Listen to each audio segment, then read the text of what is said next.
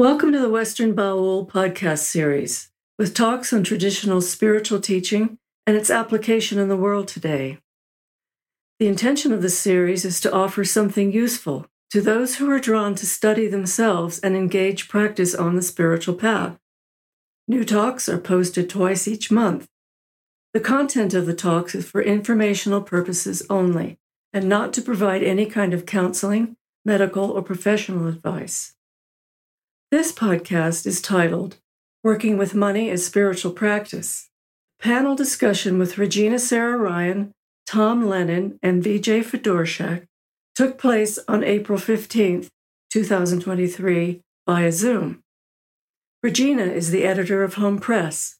Tom is a retired cultural resource consultant, and Vijaya is the organizer of the Western Baul Podcast Series. Regina begins this talk by joking about her fictional background in Broadway musicals and about the panelists having resolved all of their issues with money. She, Tom, and Vijay then discuss some of their practice and experience of working with spiritual principles and money. The panel reflects on the wisdom of various teachers around financial resources, including that of their teacher, Lee Lozowick, who died in 2010. If there is benefit in this talk for you, please consider sharing the link to it or writing a review on social media or on one of the podcast platforms. So nice to see everybody again, and some for the first time. So I always go back to my Broadway show background as a musical star of Broadway. What's the song that comes to mind when you think of Fiddler on the Roof?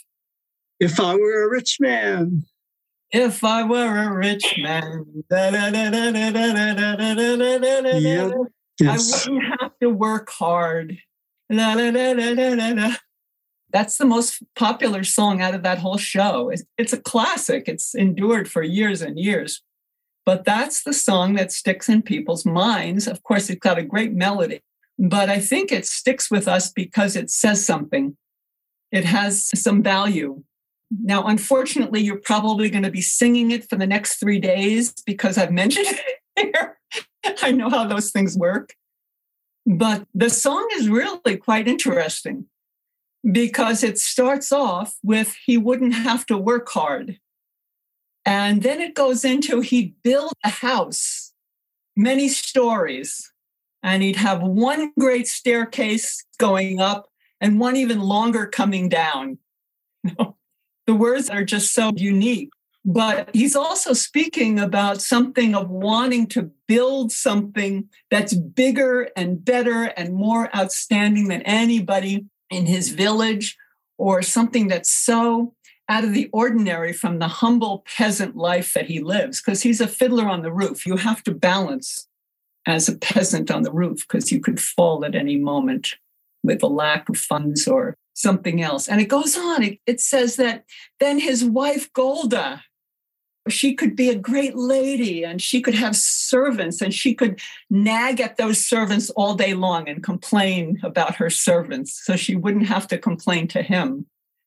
But he brings in this whole notion that she would have power and she'd have status and he'd be bringing to his family some kind of special acknowledgement from the poor people of the town. But you know how the song ends when he comes to the final verse. He says, what would be the greatest gift of all? Does anybody remember what he says would be the greatest gift of all about being a rich man? Oh, okay, the hands are not going up. What he really wants to do is study. He wants to study the Torah. Yes. That's what he wants to do at this time. Yes. He wants to study the Torah, the holy books, several hours every day. That would be the greatest gift of all. So I think it's just such a lovely introduction to this type of a talk because it really hit the culture as a snappy song, but also because it hits something very deep. Certainly people want to have status and they want to have the bigger house and they want their wives to be famous. But when he finally got down to the truth of it, it was that he wanted the money to give him some extra leisure so that he could study the Dharma. So I leave that with you by way of a piece of interest, but I also leave it with a question, which is, do you have to have money to have leisure to study the Dharma? And the question that arises in this is that so many times, I'm bringing this as a question because these are all considerations that I deal with. Among many things regarding money and spiritual practice of any kind, it's very easy to say, oh, if only I didn't have to take care of my kids, I'd have more time for my spiritual life. If only I didn't have to do this job, I could really practice. If only I had more money, I could really practice.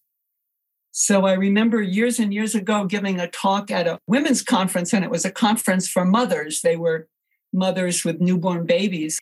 A mother with a newborn, every moment of her day is involved in her care for that child. How is she going to bring her spiritual practice to that moment?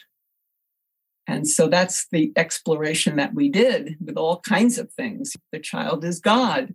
The use of mantra, lullabies are prayers to God, all of those different things. So that's our first question. Is there really an excuse of why we can't bring spiritual life into all aspects of our day? Is there something that's really holding us back from that? So we're not coming to you with answers, even though we happen to have money completely handled. We don't have to worry about money. We're bringing questions that hopefully will inspire your own contemplations on this subject. So I started my spiritual life in the convent or before the convent. I took a vow of poverty. It's an interesting thing to do. And basically what that meant was I was dependent upon the benevolence of my superiors who doled out the products and the things we needed, or if I needed money to have to ask for it. But the bigger thing about the vow of poverty was not that you had to be dependent upon your mother superior. The bigger thing about the vow of poverty was that you took that in order that you would have less need for a type of obsession with having to create money to survive. And what's behind that is that it was an act of faith that if we devoted our lives to the teaching, to God, that we would be provided for, not by the convent, not by the Catholic Church, because not every place had the resources, but by the divine. And some of that comes out of the Christian scriptures. Look at the lilies of the field. They don't have to toil and they don't have to gather, but your heavenly Father takes care of them. So I've had some really direct examples in my life of people who have made that not just as an experiment, but really as a way of life. I have two friends who are monks. They're down in the outskirts of Tucson, out in a tiny place called Bowie, Arizona. And they basically have left a formal Carmelite monastery and have established themselves in the desert as hermit monks. And they have no money and no income except what is given to them as gifts. So they rely upon God to give them their resources. I love these guys. I've only met them once, but I've had correspondence with them over the years. And I want to do anything I can to support somebody making that radical a stand in faith. So one thing I do is once a year at Christmas time, I take a percentage of my income and I send it to them to support that kind of radical witness to reliance on God. It's pretty awesome. I had the opportunity just this past year. I went out to this odd ashram in Cornville, Arizona. Who's ever heard of Cornville? So there was this Swami. He's an American, but he's in a Hindu tradition. This guy had been a multi-millionaire executive living in California, and yet always had this incredible hunger for truth. His life was falling apart, and he happened to come across the teachings of Yogananda. And then he came across the writings of Peace Pilgrim, the woman who, you probably have heard of her story, walked across the United States, walked back and forth several times, relying on God, relying on faith. So this guy, he makes this radical commitment. He enters into a sannyas initiation through his guru, and he takes on this commitment that he's going to walk the U.S. in the steps of Peace Pilgrim. He follows exactly the route that she took. He left from the Rose Bowl in California, which was where she started, and walked to this place in New Jersey. He walked on the back roads all through the United States without money. He did have a cell phone. People would contact him from different places, people who knew he was coming, and they would invite him to come and spend a day or two at different places and talk to them. And so he wrote this biography of his journey, which I happened to read, and then I went and met the guy. I tell you this because it's almost unbelievable, the miracles that happened to this guy all along the way. He would have been given money the day before and had enough to buy 2 small bottles of water, which he put in his backpack with some crackers or something. And he'd start off down this deserted desert highway in Arizona or Colorado or someplace.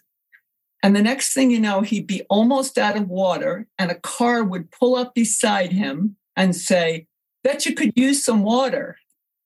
And this was not a one-time shot. This was day after day after day after day. So he gets to New Jersey. It was the anniversary of Peace Pilgrim's Walk. I'm not telling you that story because I think you should do that.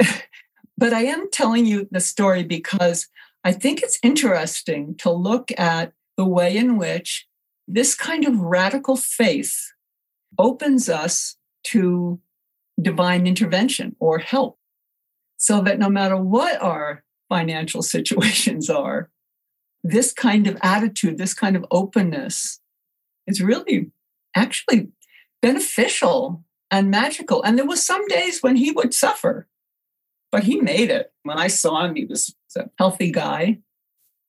So these are just a couple of stories. When I took my own vow of poverty, I was young. I was 18, 19 years old. I can't say that I had the deep appreciation of what that was then that I have now. Some of it was funny because you never talked about something as being yours. You talk about our toothpaste and our toothbrush. I lost our toothbrush. And even in our notebooks, we would not write our names. We would write for the use of, à l'usage de. We write it in French, à l'usage de. It was these tiny ways in which we were being invited to have a slight degree of non-identification with possession and that this was mine. I own this. I am this thing. And if you take it, I'm on you. But I think I have a different appreciation of this vow of poverty today than I did when I was 19 years old. My family, we never lacked for food, but my dad did grow up in the Depression. My dad had this saying, beat the system, which was always about get a bargain, pay less than you have to, get the discount. So I was having some conversations about this subject with somebody today, and they were saying that certainly there's reasonableness to that, especially if you're trying to support a family and you have a really limited income and so on, and you're wanting to get a good deal for something. But this person said to me, in the practices of the bodhisattva, the practice of generosity is so primary.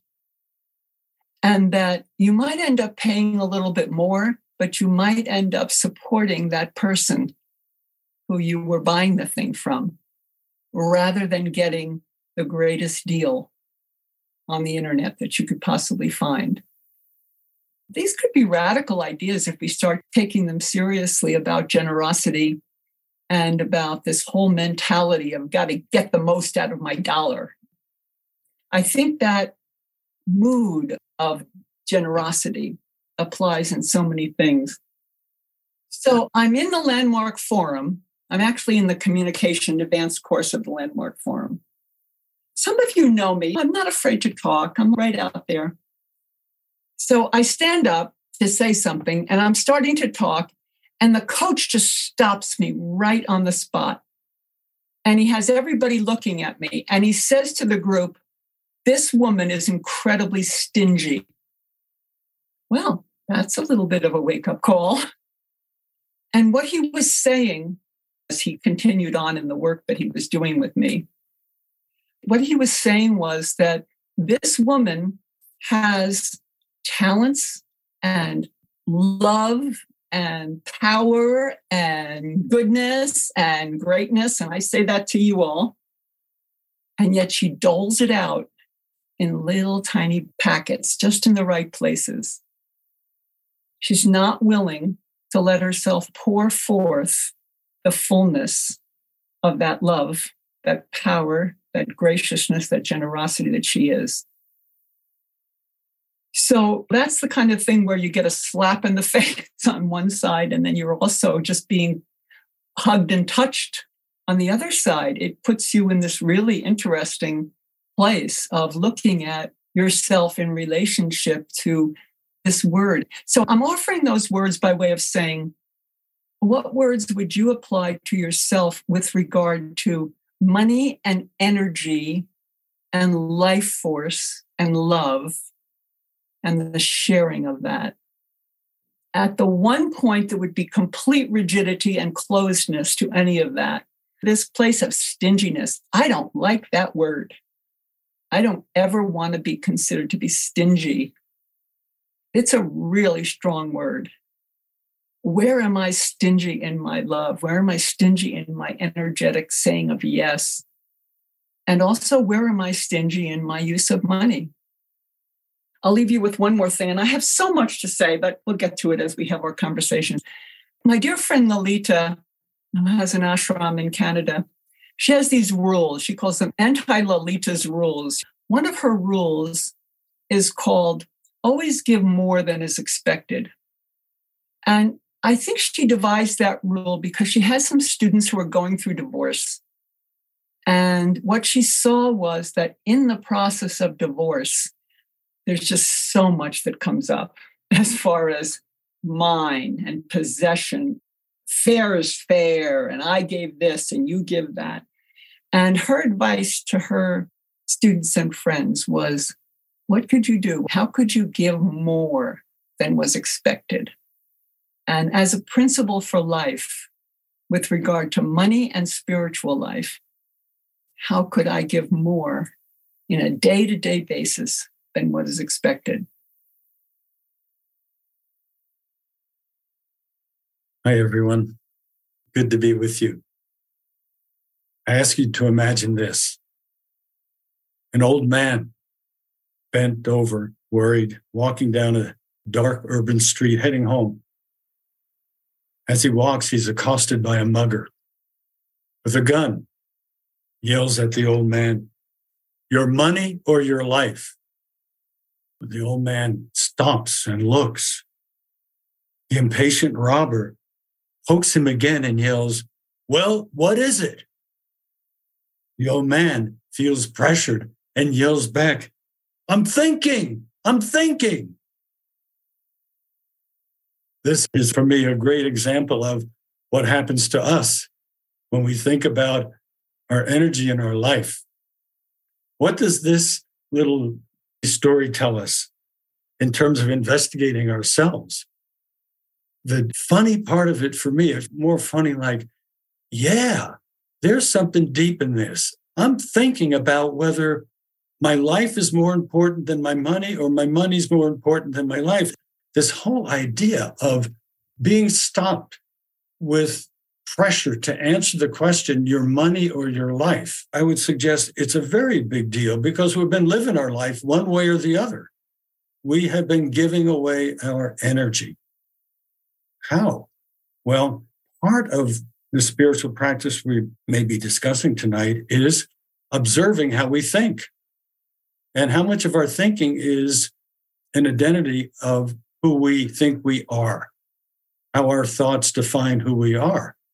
And so everything related to money is a reflection of that until we engage in a greater understanding of being that which is bigger than our definition of ourself.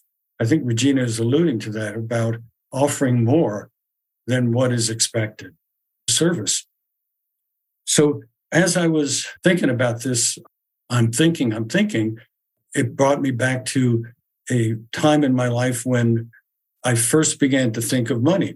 Like Regina's dad, my dad came out of the Depression and we did the best we could, which was great.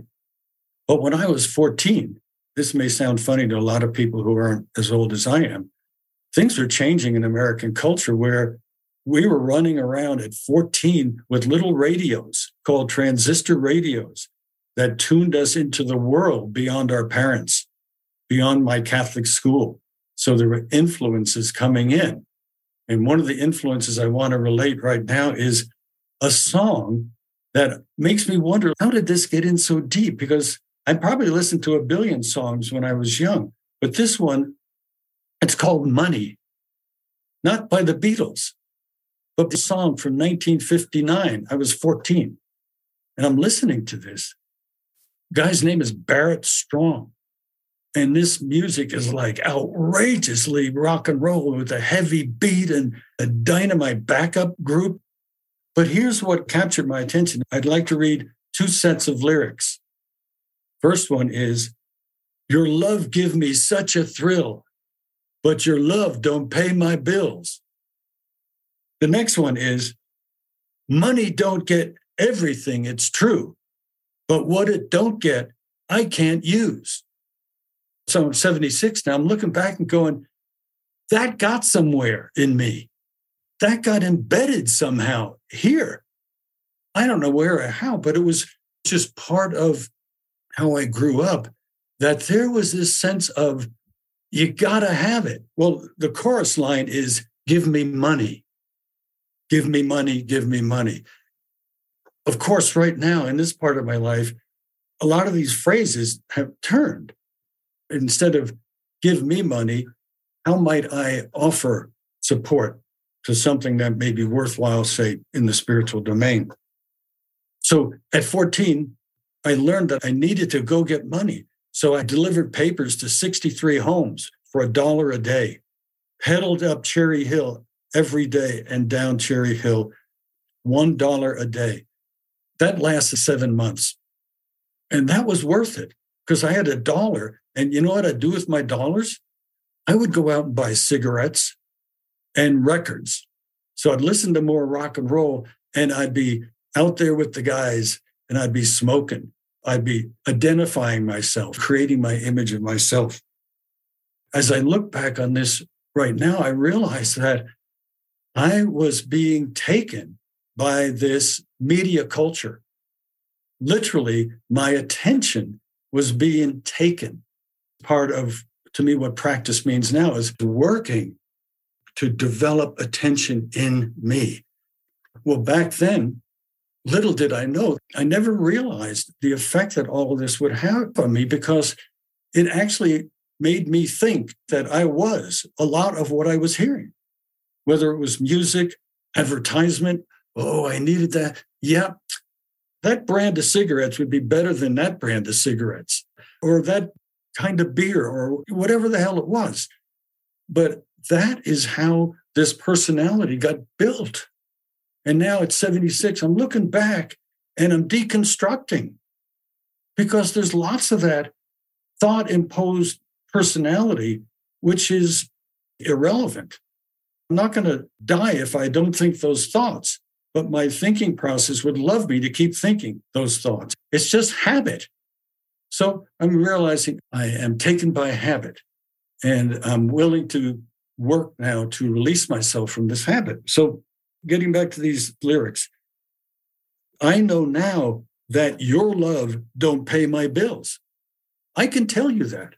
I'm willing to understand that there's a distinction between love and money, and there's also a relationship that's very deep, very deep.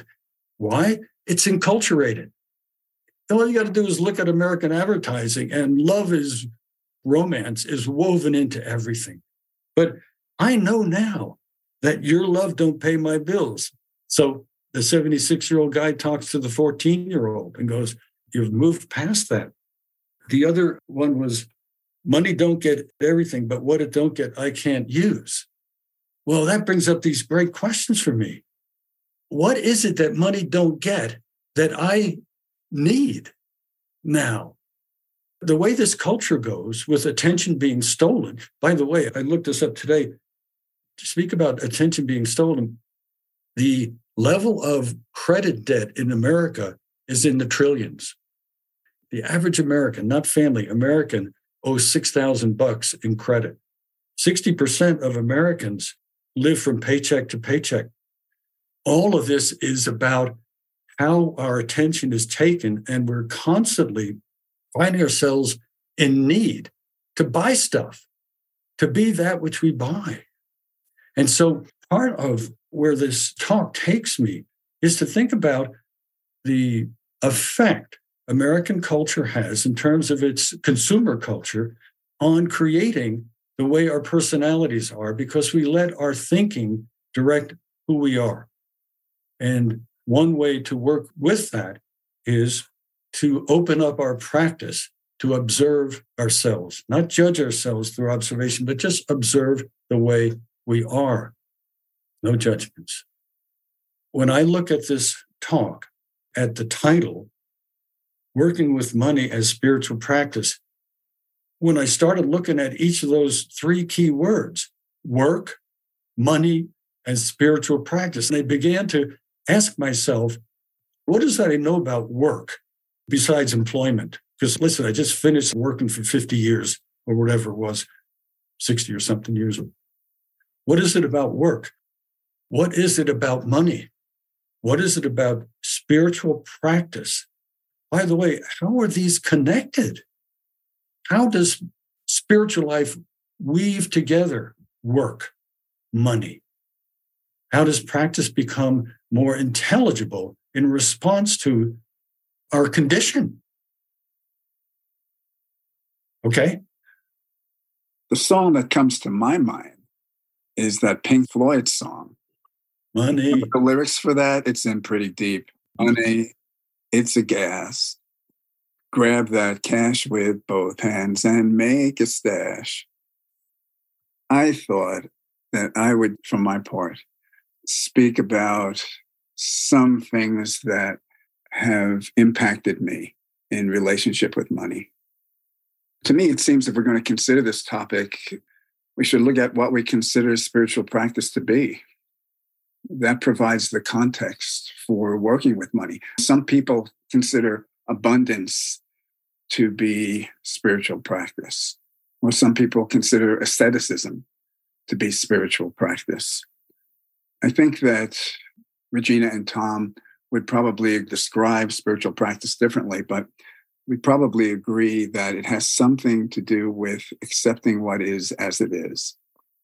Whether you have a lot of money, whether you don't have much money, it seems like money is a pretty primal motivation for people. To me, working with money on the path has to do with how we relate to it. The Indian master Swami Prajnanpad was the spiritual master of Arnaud Desjardins, an extraordinary French master.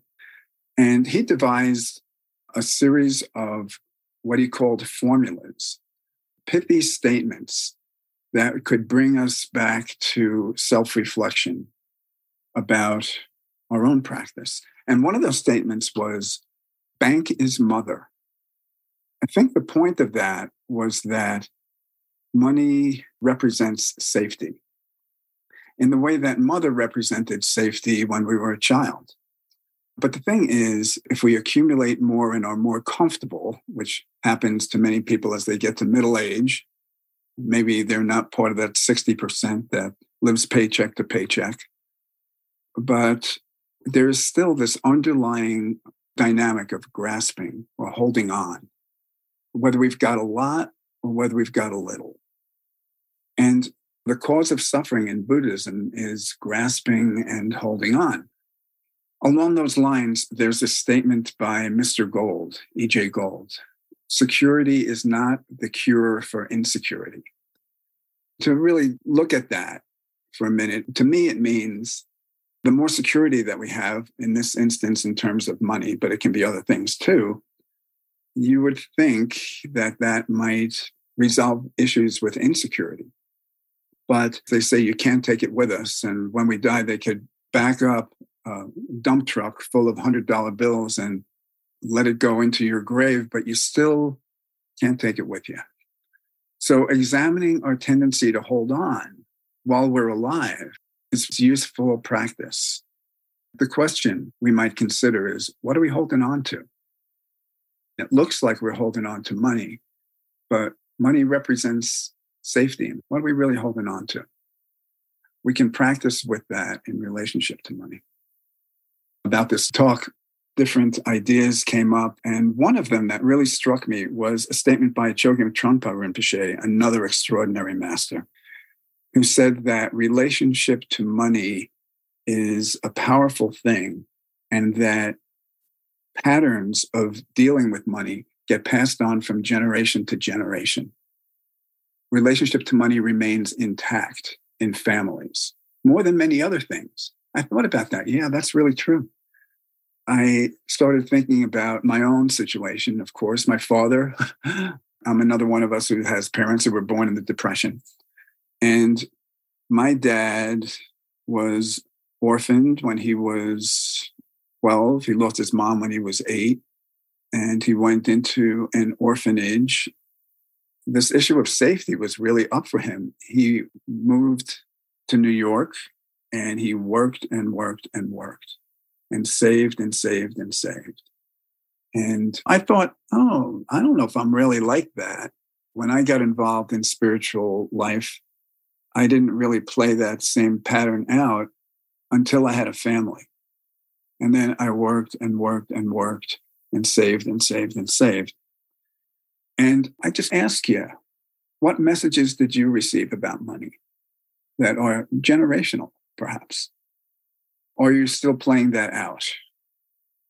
To me, I feel really fortunate for a lot of things that I received, including that. How can I appreciate that dynamic, and also grow beyond it?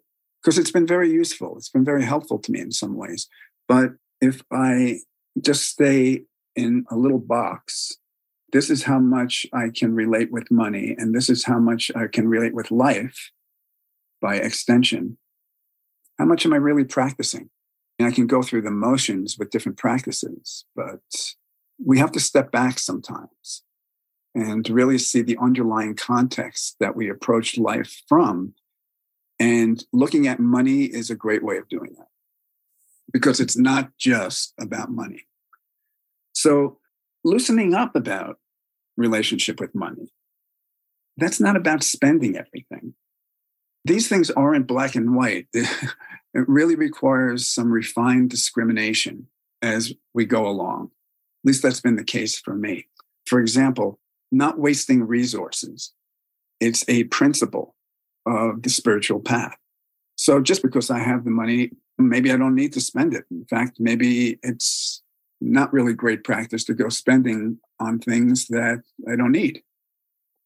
On the other hand, one of the things that my teacher, Lee Loswick, said on occasion was to think big.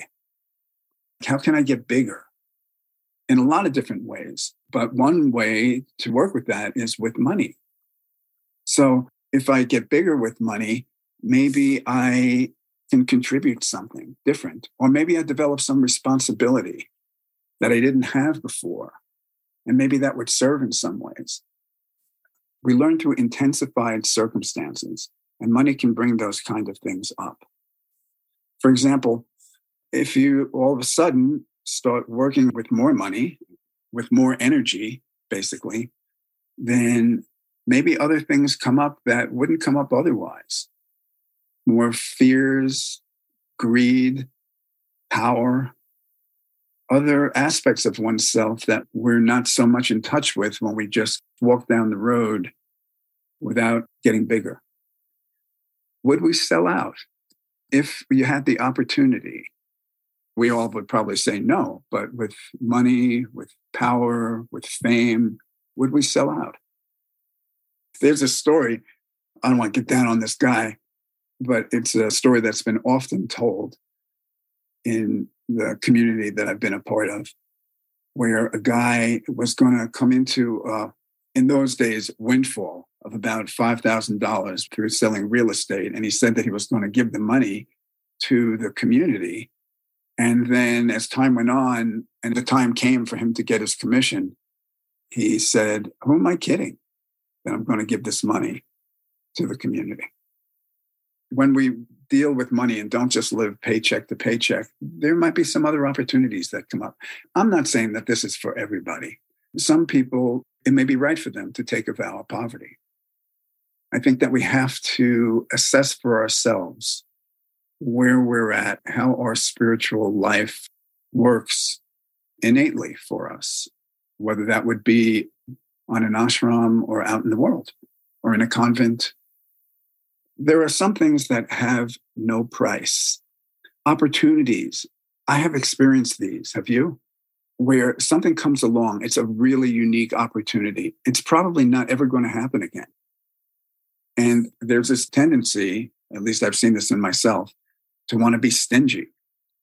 It's like, oh, this is a stretch. This will be going into the unknown. I don't really want to do that.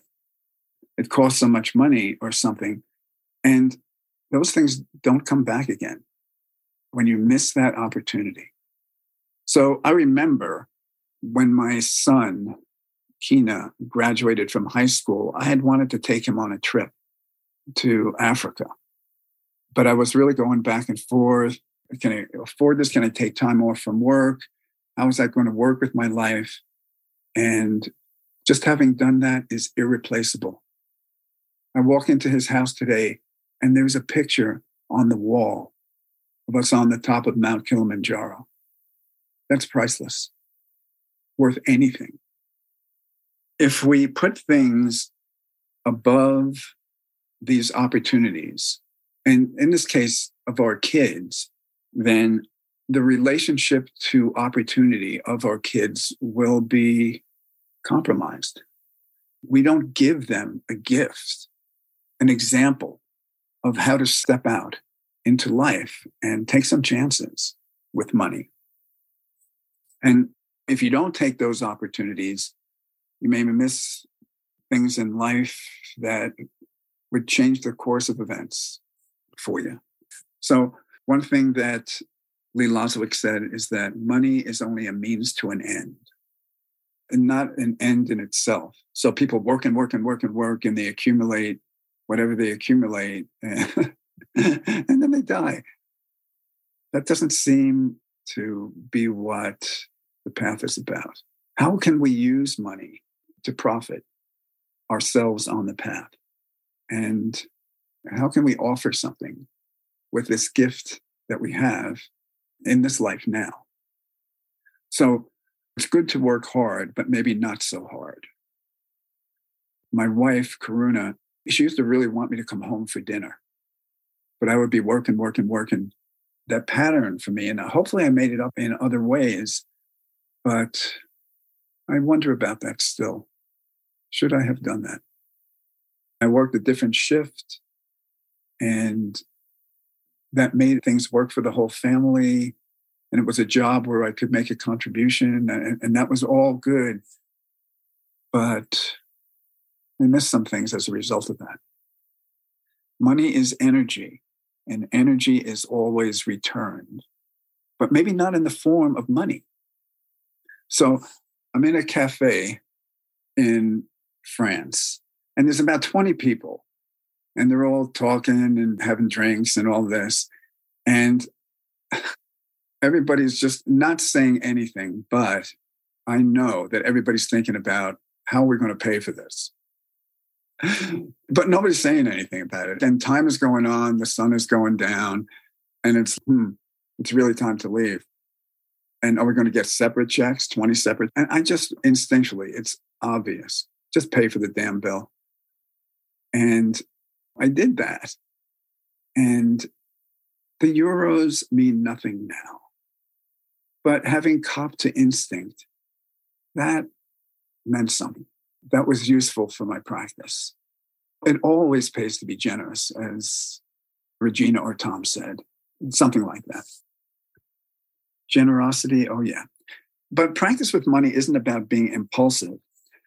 I worked in a casino for about 3 years. Some of the most exciting job circumstances that I've ever had happened in the course of working in a casino. I could start telling stories, but my time is about up too. But just to watch people and to see yourself reflected in other people, people betting on the come, people wanting to hit the big one and leaving broke. Wisdom doesn't seem to be about being tight-fisted, but it also isn't about spending foolishly.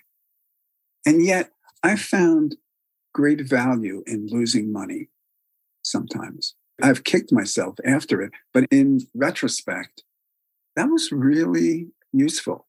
I'm still alive. I dropped $5,000. Oh, well, go on.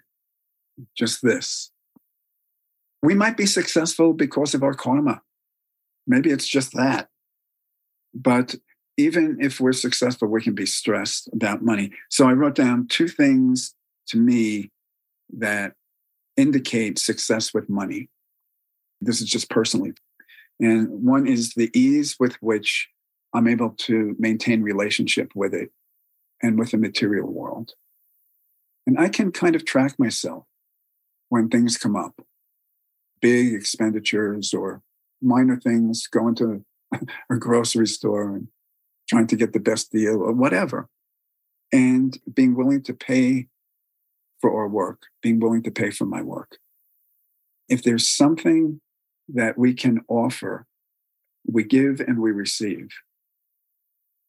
some contribution we can make, some way that we can work that would be useful for us, I think that it's important to be able to pay for that, and to be willing to pay for that. Am I willing to support values bigger than just for me?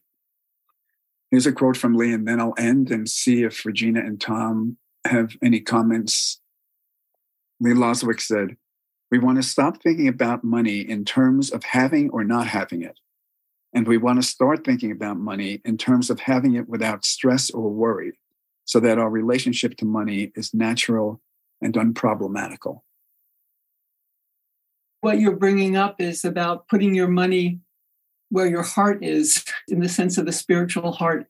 And this principle of tithing comes out of almost every spiritual tradition. You give dana, you support the monastery, you support the teaching, and you take 10% or whatever tithe comes from the 10% idea to support the work. Through the work that you were doing outside, you tithed in order to support those within the body who were not necessarily doing work on the outside, who were actually working for the community. And it's kind of gone out of favor, this whole idea. Maybe you gave $1 in church or something on a Sunday, but the idea that you really would look at where you're getting your spiritual nourishment, look at where our money might be supporting a value that's larger than ourselves. Because a lot of the way I spend money is on myself or my immediate circumstances, not necessarily on something that's larger. And for me, it's really, really important and wondrous to be able to give a portion of my money, even to the point where it hurts a little bit, which is a little more than I might feel I could afford, to support something that's larger. The people who are doing the kind of work that I support, the institutions that are doing the kind of work that I support, or the spiritual community, these places where I get my nourishment. I just think it's really valuable. And not only that, but I think it creates a very fluid and friendly relationship to money, whereby money becomes your expression of your love, your caring, your gratitude. There's a lot of complaint about money. Today's April 15th. It's interesting that in America, this is tax day. You hear people all the time, I gotta do my taxes. is our conversation around money and its use? Is it a friendly conversation, or is it a conversation of scarcity and fear and rebellion and antagonism and so on? Certainly we'll make use of public thoroughfares, but do we want to pay taxes? It's another deal. I did want to add something important for me, and it has to do with the consideration of the nature of gift. There are principles involved with giving that are pragmatic, and yet there's a principle that goes beyond what can be measured. That is the development of a relationship with what I prefer to call the divine, this field of divine influence within which everything exists. And one way of engaging that relationship is to presume that spiritual practice has been given. I just didn't wamp it up someday and go, I'm going to have some spiritual practice. Something moved in me that is not from me. And over time, that has been cultivated through practice, which led me deeper into this study of what gift is about, without trying to overly define it, but to continue to cultivate the mood that has created and sustained some sense of a power greater than myself. Use 12 steps language. I'd like to read a quote. This is from Sri Aurobindo, which is what I feel is moving me. And this is from an article in Parabola from 1991 called The Role of Money. And I quote Sri Aurobindo, "All wealth belongs to the divine, and those who hold it are trustees, not possessors. In your personal use of money, look on all you have or get or bring as the mother's. Be entirely selfless, entirely scrupulous, exact, careful in detail, a good trustee. Always consider that it is her possessions and not your own that you are handling." So that may sound esoteric. For me, it's the foundation of what I would call a reciprocal relationship, where I honor qualities that have been manifest in me, that have touched me, that I can't necessarily say I own or I created, but I know they exist. And I offer those qualities back, including my history of myself, my habits and things. And I offer that back. I receive the gift and I want it to serve. So I keep the gift moving it through service, through kindness, through generosity, through compassion, not only for others, not only for the divine, but for myself, in that I may deepen and cultivate my practice. One thing that's occurred to me is this statement: sacrifice is about giving, not about giving up. I feel that whatever is natural in terms of finances is just fine. There's no prescription about how it's supposed to be necessarily. But I can spend myself in areas that it feels right to do so, instead of holding back and being stingy. How can I spend myself?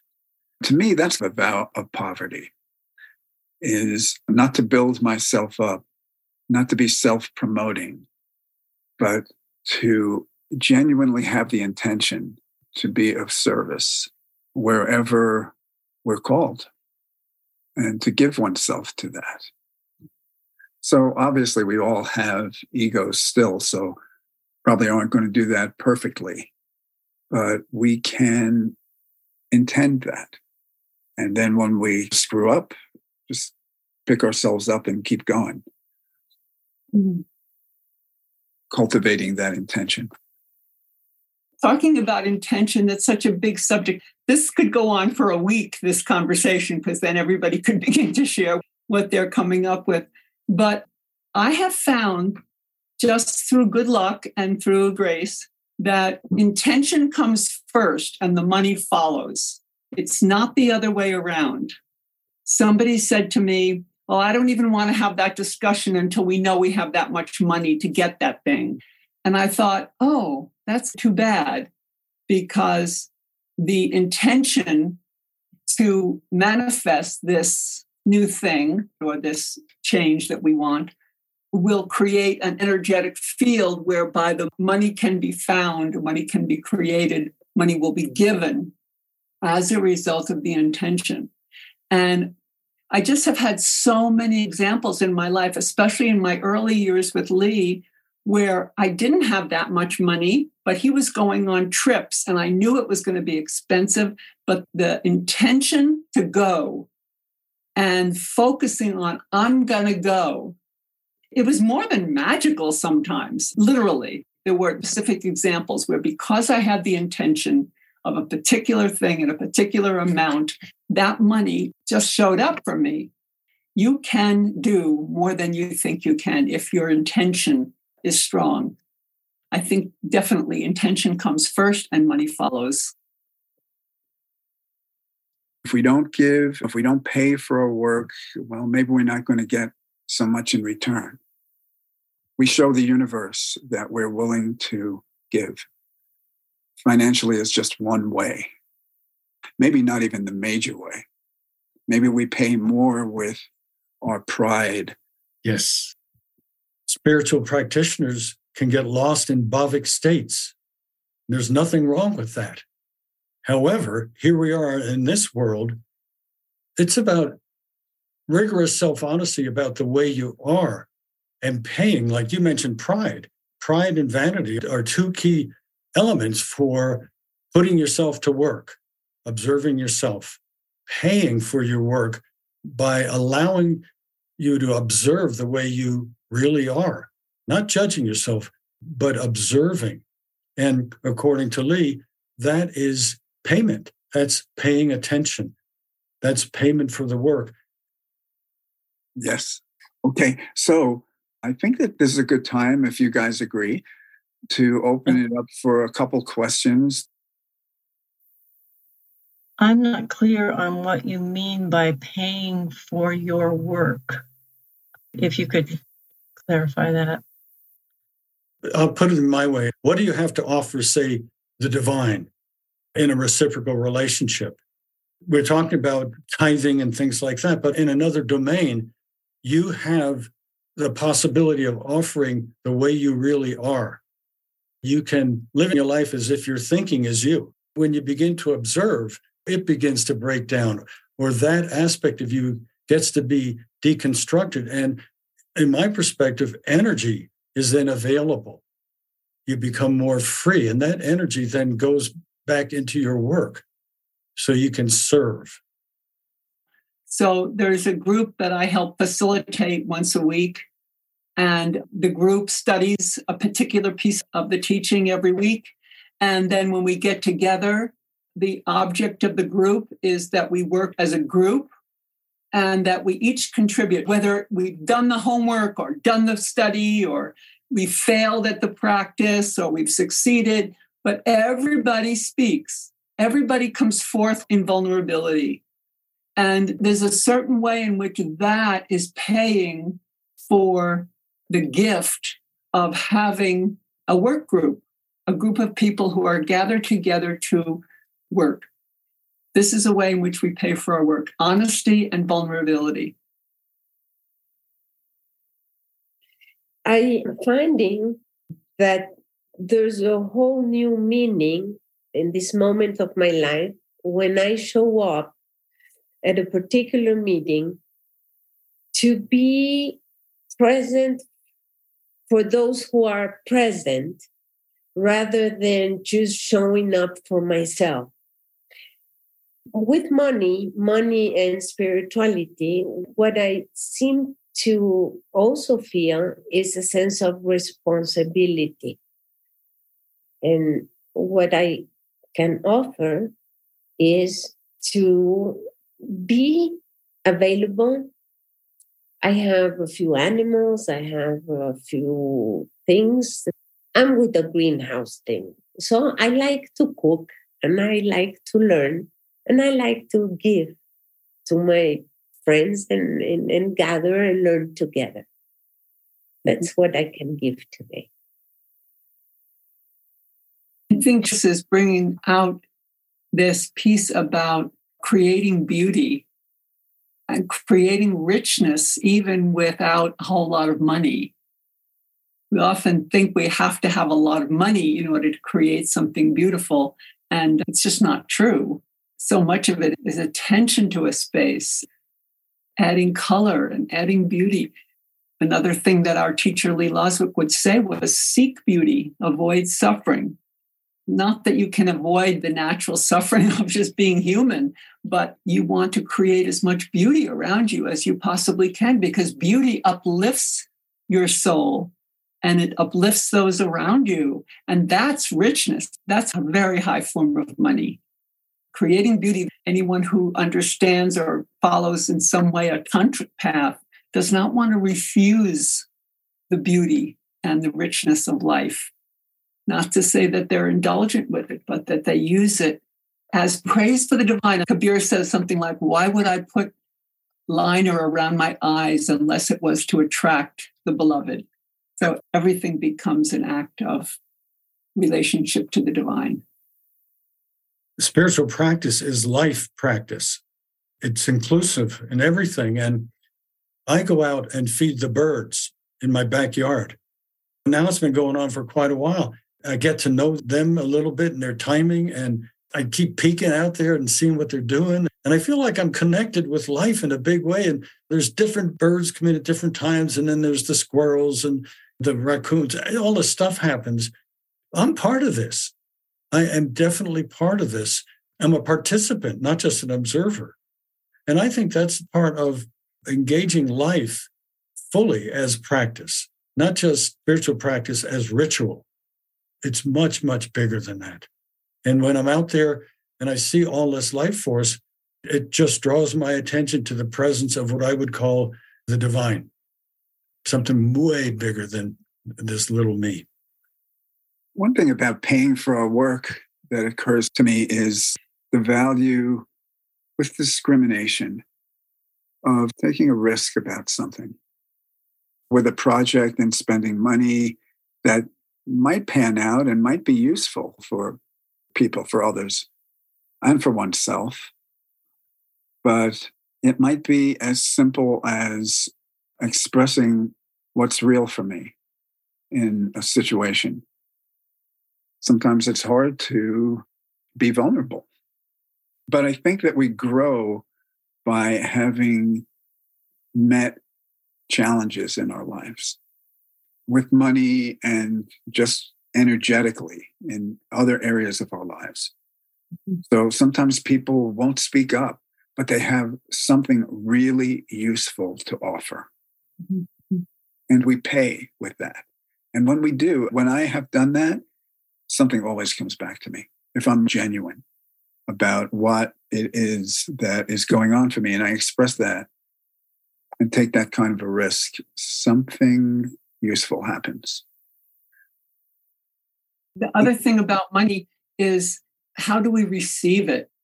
I know that I've been afraid to ask for a certain amount for my services for something because I am undermining myself and trying to protect this poor other person that I'm asking for the money, or money is gifted to me or someone else, and we feel bad. They couldn't really want to give that to me. So there's a whole thing about our way in which we relate to life, where we're actually standing under this rain of gift, but we've got this umbrella up and we're protecting ourselves from it. I was talking to my friend today who has an editorial business, and she said she actually has to hold on to the table when she says to somebody, that would be $4,000 for that work. And she holds her breath because she's like, can I actually do that? But I'm good at what I do, and I know I can do that. And the person says, sure, no problem. And then the next person, she'll tell them the price and they'll say, well, couldn't I have a discount and this and this and this? And she's found is those people who try and work it down, they are so difficult to work with that sometimes you just don't even want to take them as a client because it's really difficult to work with somebody who's trying to squeeze the last dollar out of you. I'm sure there's plenty of stories on the other side of that. But for those of us in spiritual life on a path like this, most of us are not super high finance people, although some of us have been. But to look at how we have undervalued ourselves and how we're unwilling to stand in relationship to money and to receive money and to value ourselves with it. It's important, I think. Yeah. Money is such a charged commodity and can bring up all kinds of fears. But to relate with that directly, it can actually be a tantric practice that stirs up all kinds of primal emotions for us. One of the things that happened just today was to drop into the feminine for me around money rather than the problem of money. This energy comes in and through its time with us, it can go out into the world and offer its gift. And it's such a different view for me than the problem of it all. And it's really beautiful. Oh my gosh. And ending here, I'm reading the chat.